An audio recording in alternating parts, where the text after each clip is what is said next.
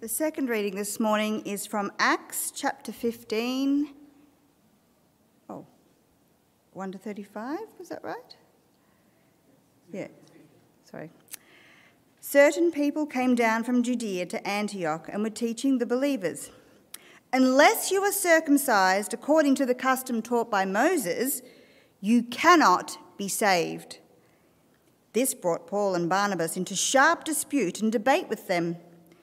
So Paul and Barnabas were appointed, along with some other believers, to go up to Jerusalem to see the apostles and elders about this question.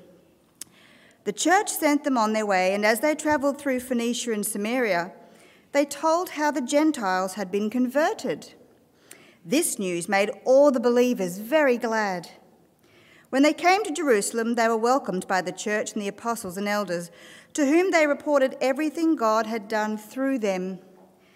Then some of the believers who belonged to the party of the Pharisees stood up and said, "The Gentiles must be circumcised and required to keep the law of Moses."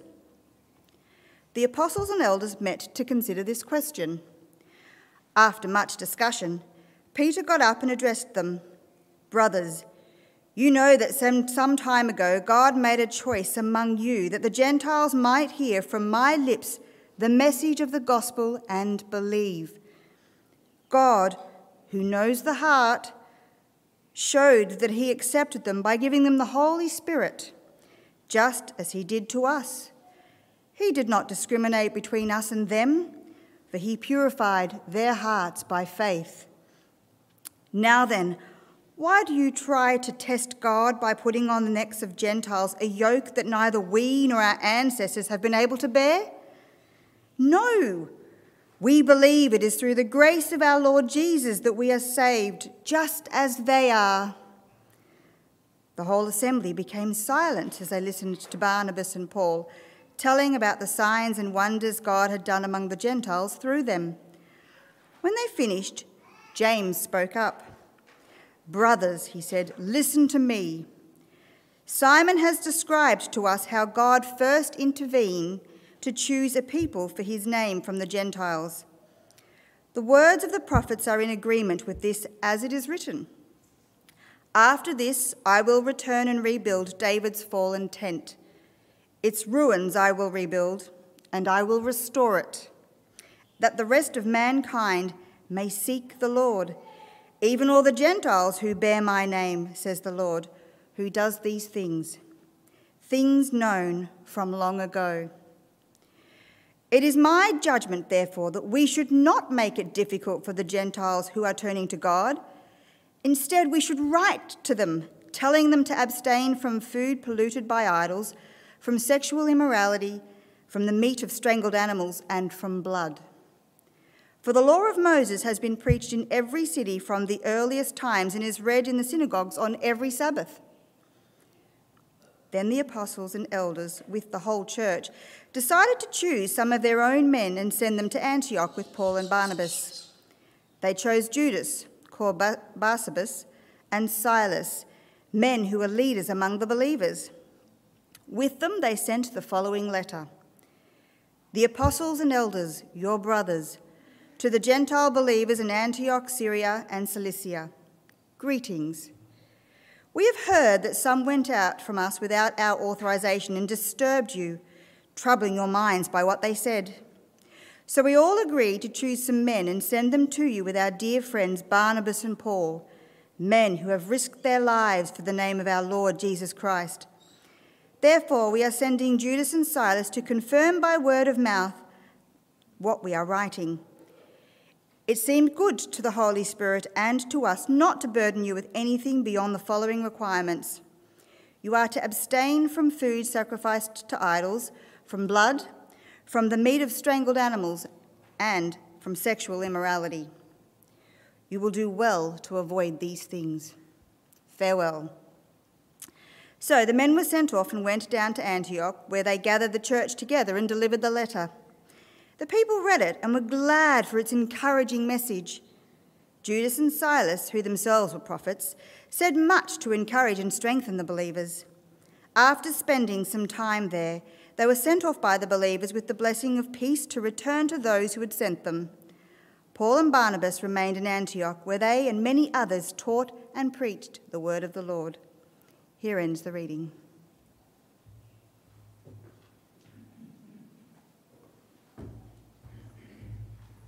Thanks, Pippa and Ken. If you'd like to keep your Bibles open at Acts 15, we're going to spend some time looking at that together now.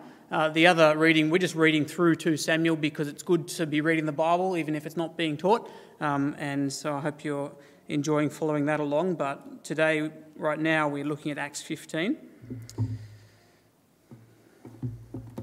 Get myself organised.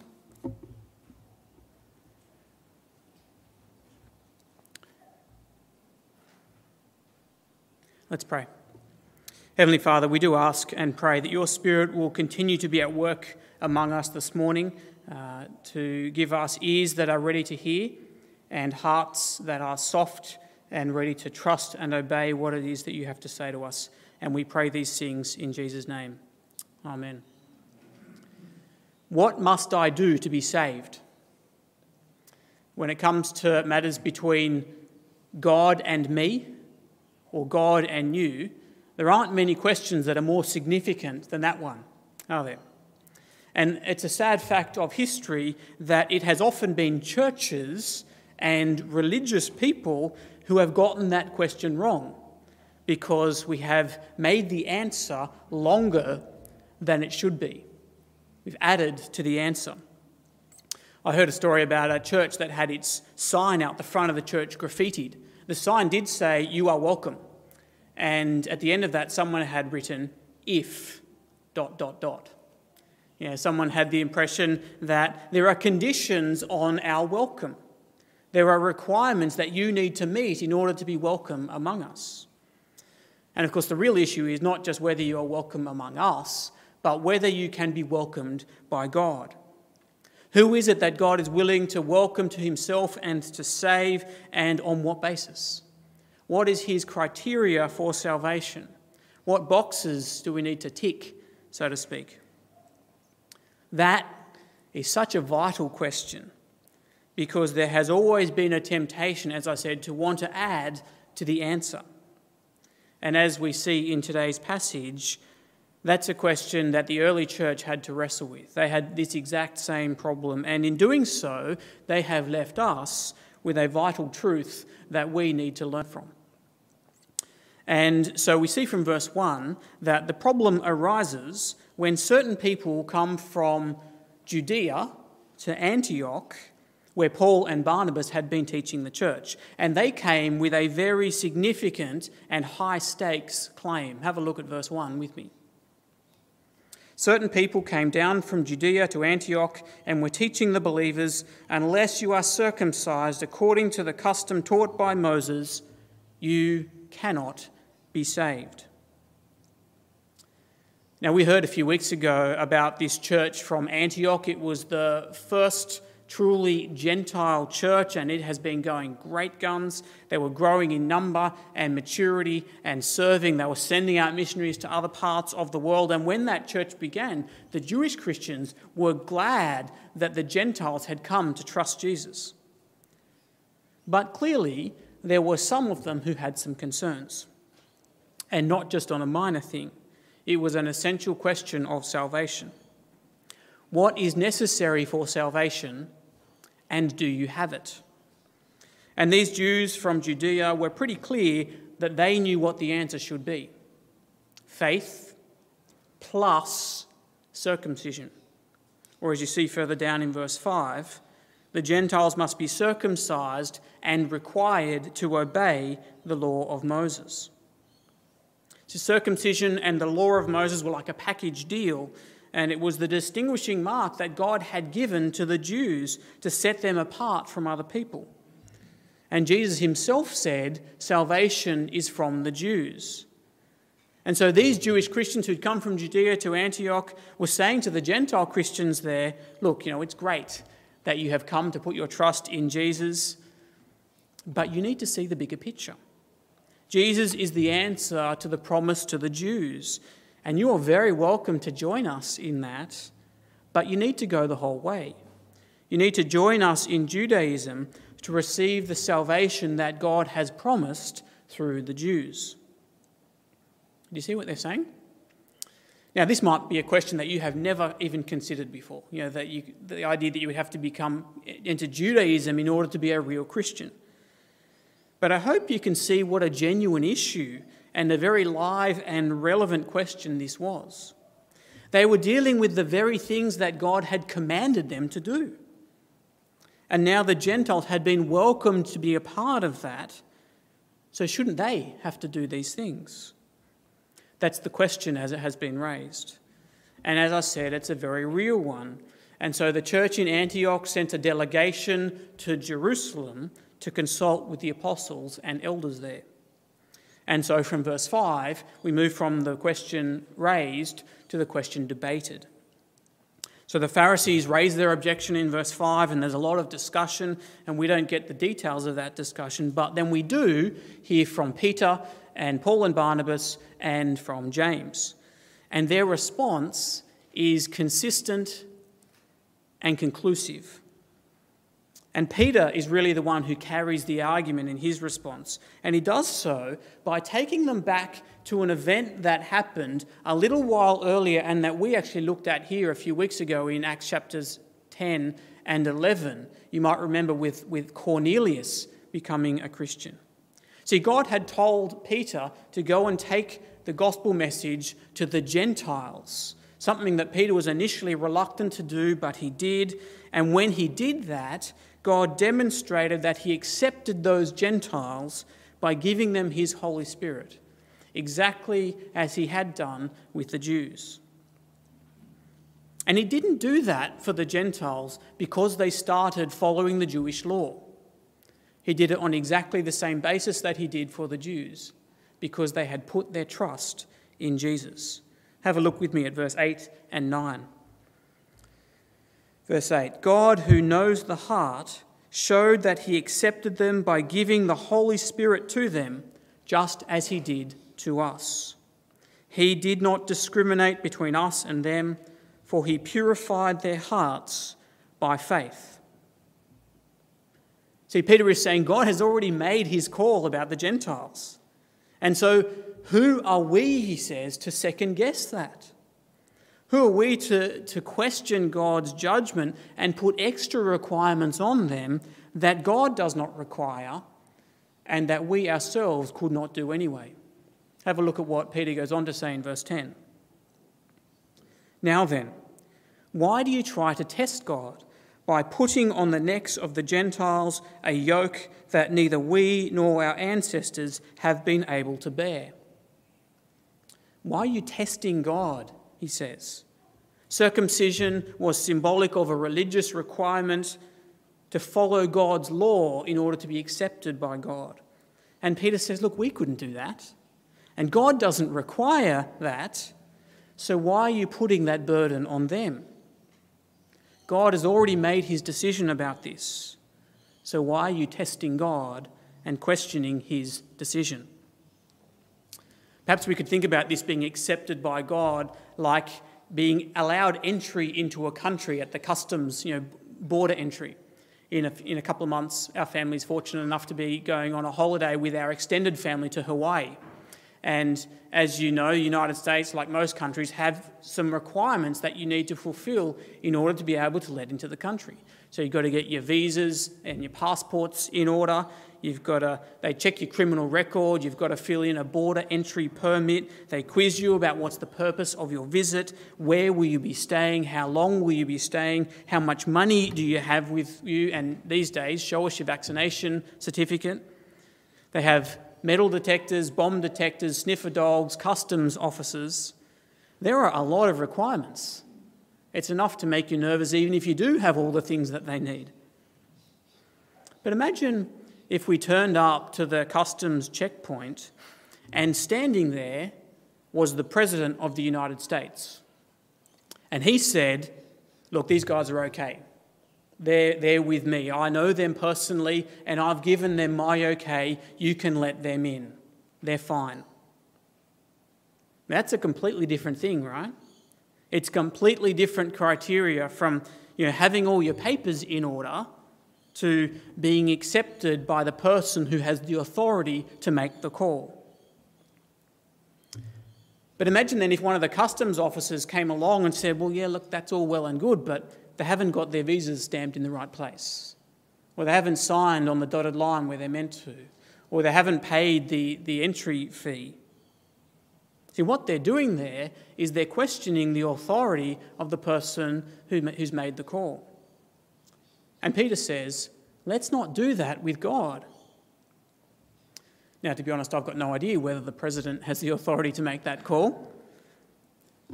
But God does when it comes to our entry into heaven.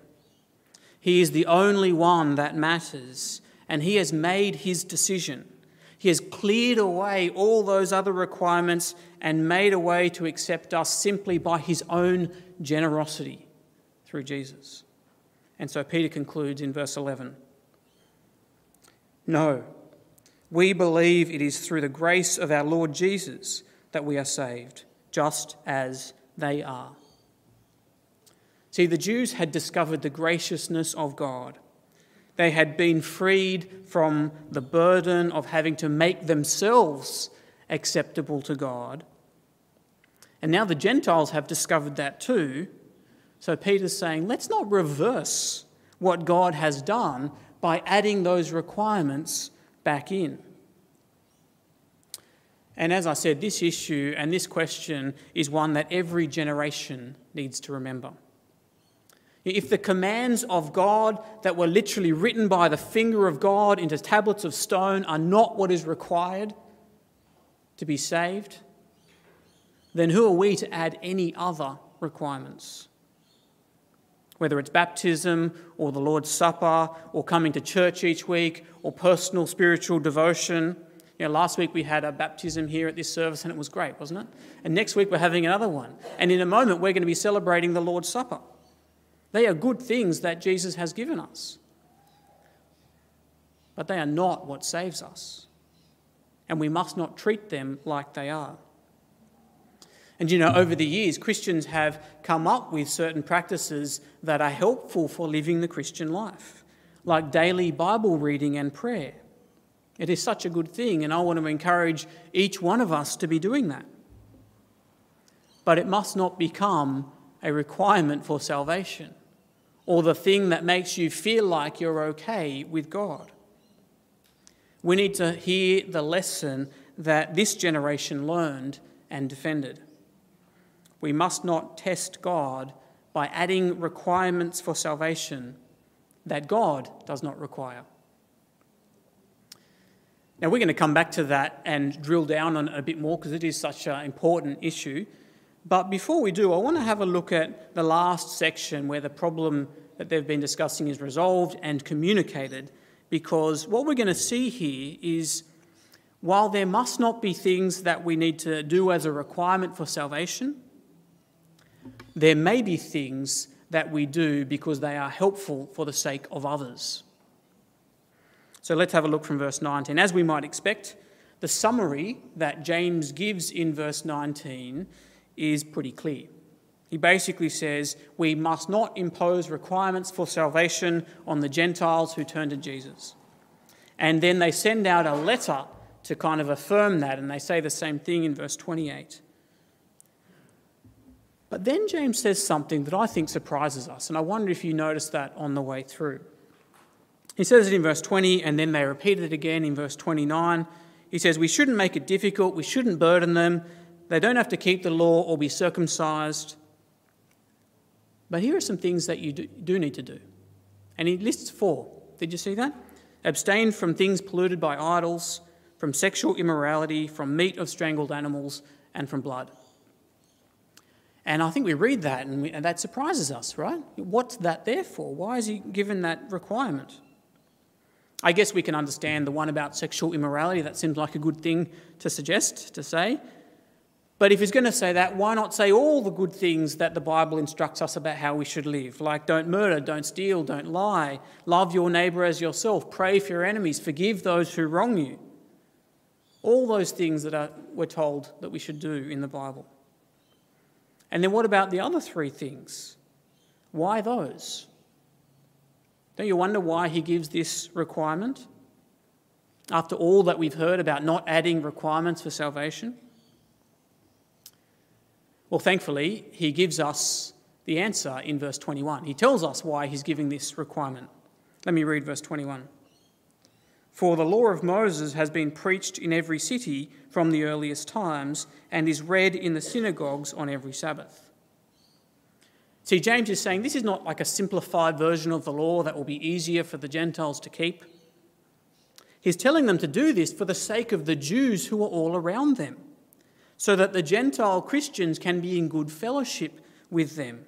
He says, look, there are Jews all around you and they've been taught the law of Moses since forever. And the thing that separates Jews from Gentiles in those cities is idol worship. And those four things that James says are the hallmark of idol worship in those cities. That's what happened in those pagan temples, including temple prostitution, which is the reference to sexual immorality. And so he says, look, for the sake of your Jewish brothers and sisters who see these things as so symbolic of idol worship, don't be involved in that. Even if you know that how your meat was killed and where it has been is of no spiritual significance, if it offends the conscience of the people around you, then don't do it. See, there are no requirements for salvation beyond simply trusting Jesus. But there may be things that we should do or not do for the sake of your brothers and sisters around you and to not offend their consciences.